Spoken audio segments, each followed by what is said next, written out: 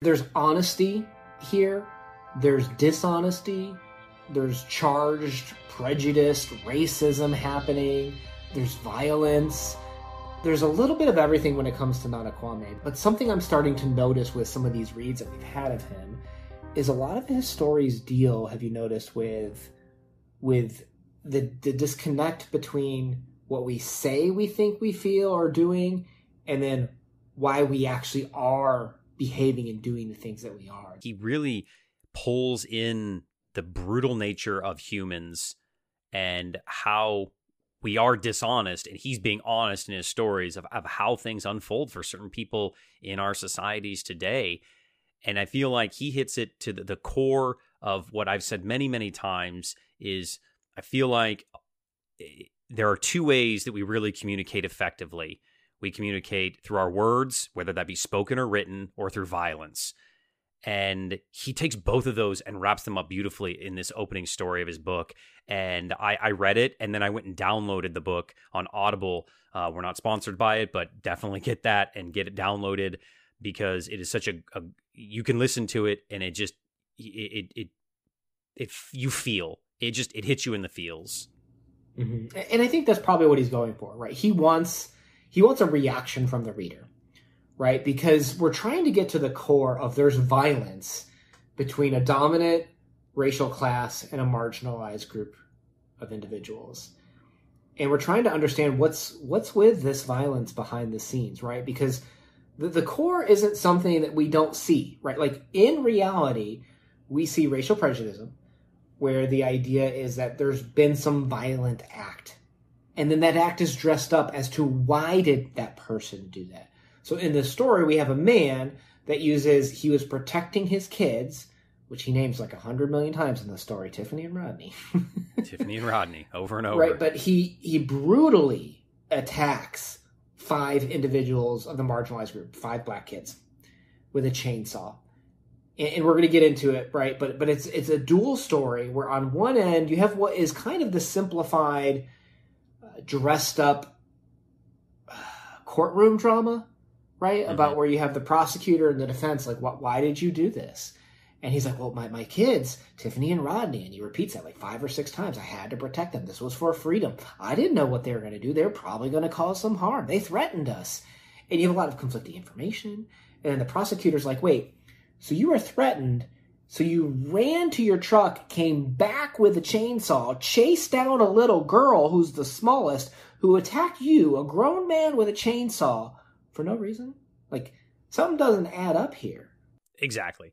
This is a classic case of somebody that is trying to rationalize something that should be irrational. The murder, period, but then the murder of children, and then on top of that, the extreme, violent, brutal murder of decapitating children with a chainsaw. It just doesn't seem like it's fathomable. Maybe somebody's run at you, and you're defending yourself with a weapon. That's one thing. But as you pointed out, like going after, young children, it doesn't seem possible. And the courtroom is set up, I think, to be in that, satirical manner, a dark humor, satirical manner. But it really does come across to you as a reader, that this is something that is true. And it even kind of points out that this is probably a representation, I felt like, of, what happened in Florida. Somebody that stood their ground and took someone's life, and then there was a trial and they got away with it. And our society was kind of up in arms of like, are you kidding me? Like, this was not self-defense. This was manslaughter at best, but murder probably at worst. Well, you'll notice you said this man. In the story, he's what George Wilson Dunn. Like, he gets the 3 names.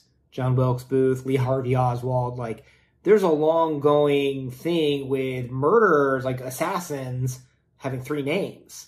And you could say it's to differentiate them from someone who might have the exact same name. But when you use those 3 names, you immediately start to feel this evilness about them, right? And Nana Kwame knows how to write that into the story, too, because maybe I'm misremembering this, but didn't the defense call him like Mr. Dunn or George Dunn at one point? Like, they tried to humanize him, which we see in the news, right? Like, when we think there's like this assassin or something like that, we'll use the three names, and then when we try to humanize them, we start dropping those three names and calling them just Mr. or just the first two names.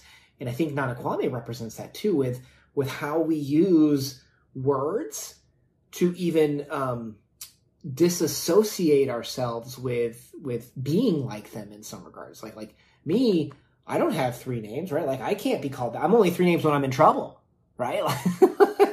Like we see how that can like kind of impact even just like the listener. Nani does a great job of really using words as power tools, and that's what they are, right? And no pun intended for the story, but he takes them and gives you this idea of what a defense would lead you to believe and what a prosecution would lead you to believe. And you can see it play out, just like if you watch any of the shows on TV of what this would look like in a courtroom. And for me, the whole time I'm hoping, and again, if you read the story, you know that we already know the verdict, that George gets acquitted. He's found not guilty, and it breaks the hearts of many people in the story because it's happening kind of told in the past in conjunction. But the whole time I'm hoping that it was a lie and that we were told wrong information. And I'm saying there's no way this is possible. And this really happened in our society. And I guess this story is something that I believe for me is one of those quintessential stories that opens up the eyes of the reader to see past their own prejudices. It opens up the eyes of the reader to see past their own preconceived notions of what is right and wrong. And it really opens up the eyes of the reader to look past what really happens and question things. Question for the betterment of all people. Well, isn't there even also, if we talk about, Du Bois, we talk about racial consciousness, about how some people have these similar experiences, right? And if we jump to Emmanuel's story now, if we can, we have a reaction, right, of these five people in this singular instance being mistreated. But it didn't start and stop here, right? The world didn't start and stop with George Floyd, right? We have years in history of things where we should be asking these questions. And even Emmanuel, like his father taught him, you got to keep your blackness down, right? My blackness is at a 7. I got to get it down to a 4, right? This isn't like a new trauma. What's different though is this naming this time, where they're giving a voice to the trauma, right? Where these 5 individuals went through this experience because they were black is what we're meant to believe.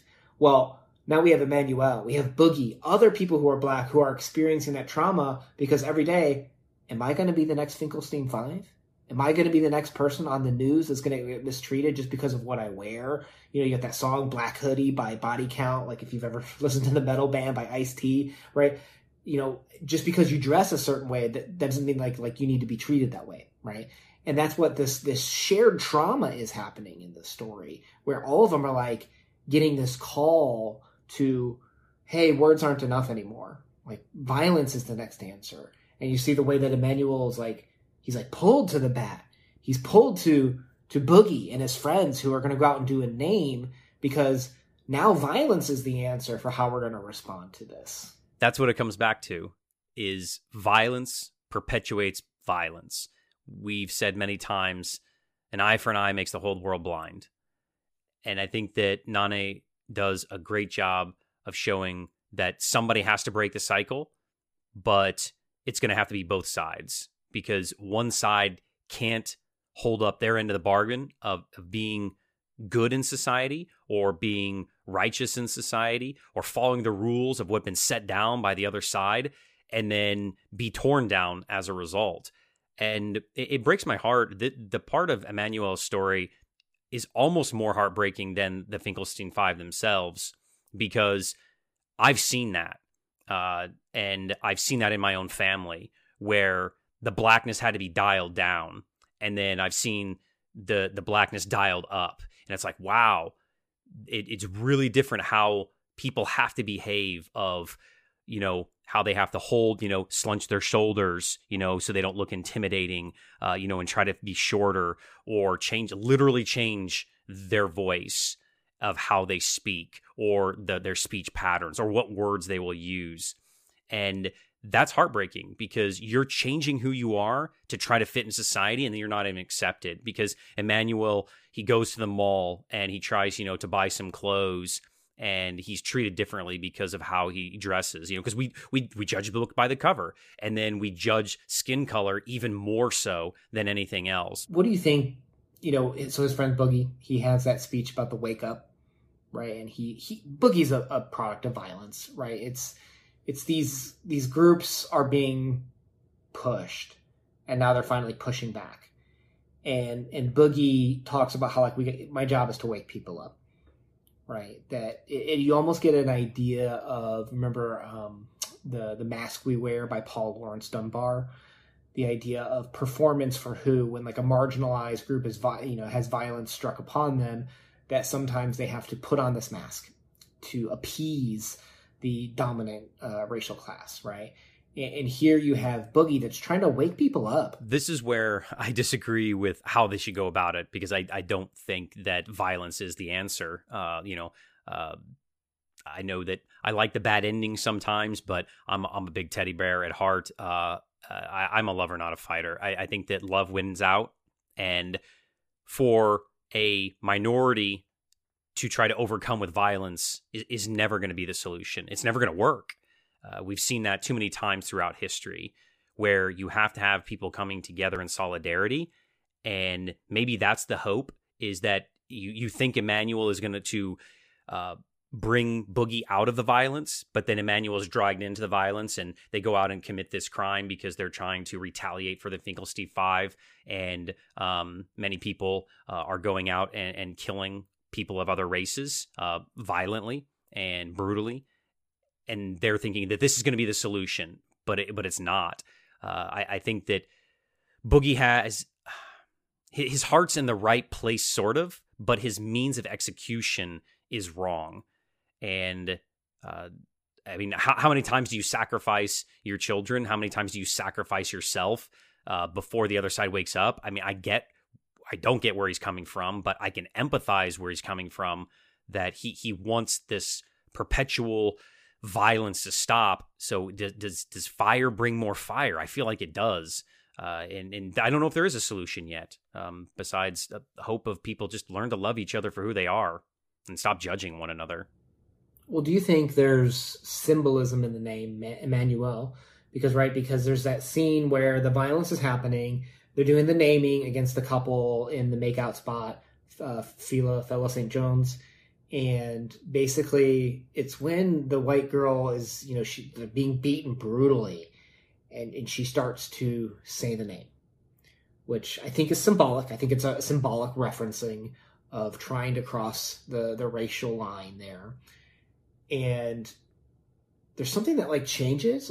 Would you call it an epiphany, where he stops Boogie and almost stops the violence at that point in time? Once there's a hand stretched out across the line, is that being too optimistic? Or how did you take Emmanuel, the name, being the one to stop the violence at that point in time once that racial line was crossed?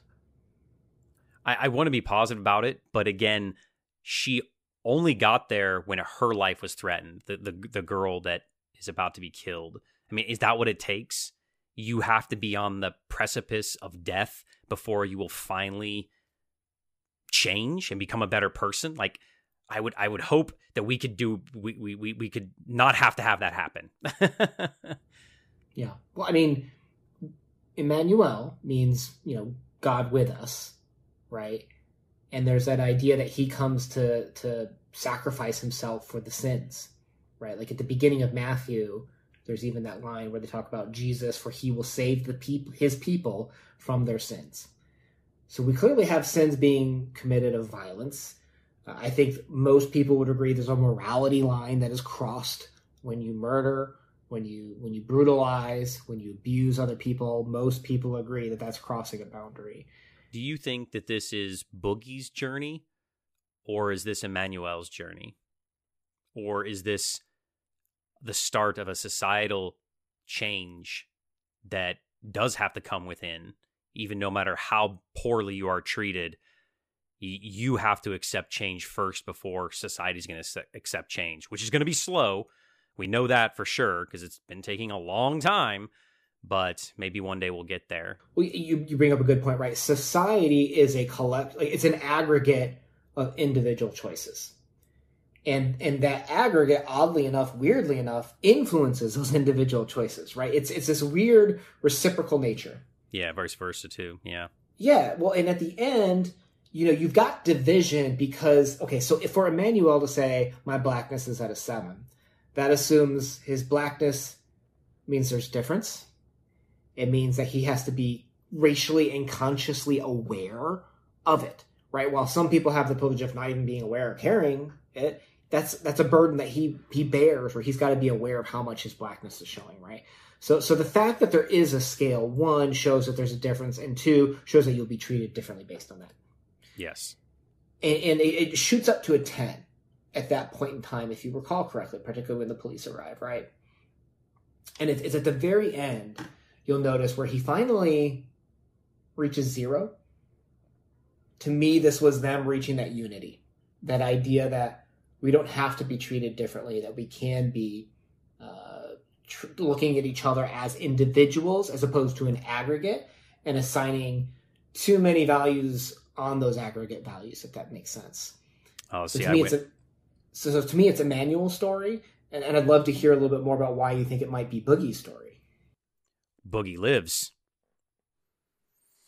This is Boogie's going to change because he just sees his friend die, and I guess I took it as negative that Emmanuel goes to 0 because he's killed, and that is the only way that he's seen as acceptable, is dead.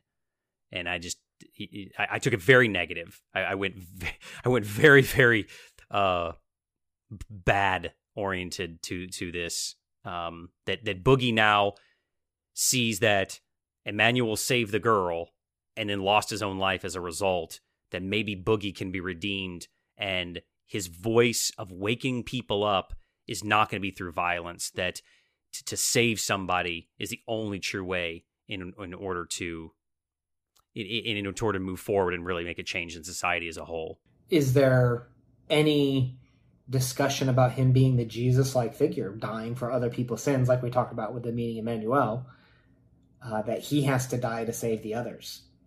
Yeah, that's a great way to look at it. Yeah, he's the Jesus-like figure, and now Boogie will be one of his disciples to go, hopefully move the message forward in a more positive manner. Well, it's like we said, love, unity, call to violence, racial consciousness, awareness and power structures. Nana Kwame can just jam all of that in a story, a powerful story that you feel. And, this isn't our first Nana Kwame. It's not our last Nana Kwame. He's got a full book that we have to explore. But yes. We're working through, we're working through Friday Black. If you want to join us in the playlist down below. Sorry for being in a hotel room this week, but hopefully you'll enjoy some of our other recordings there. What did you guys think of this story? Did you feel it? Did you hate it? Right? Did it make you feel something? And is that hate a good thing? Right? Did it make you really rethink your stance and prejudices or expectations of people in society? Let us know in the comments down below. We're going to continue through this collection, and I hope you join us on that journey. My name's Ben Una. Peace. Be kind to each other. Peace.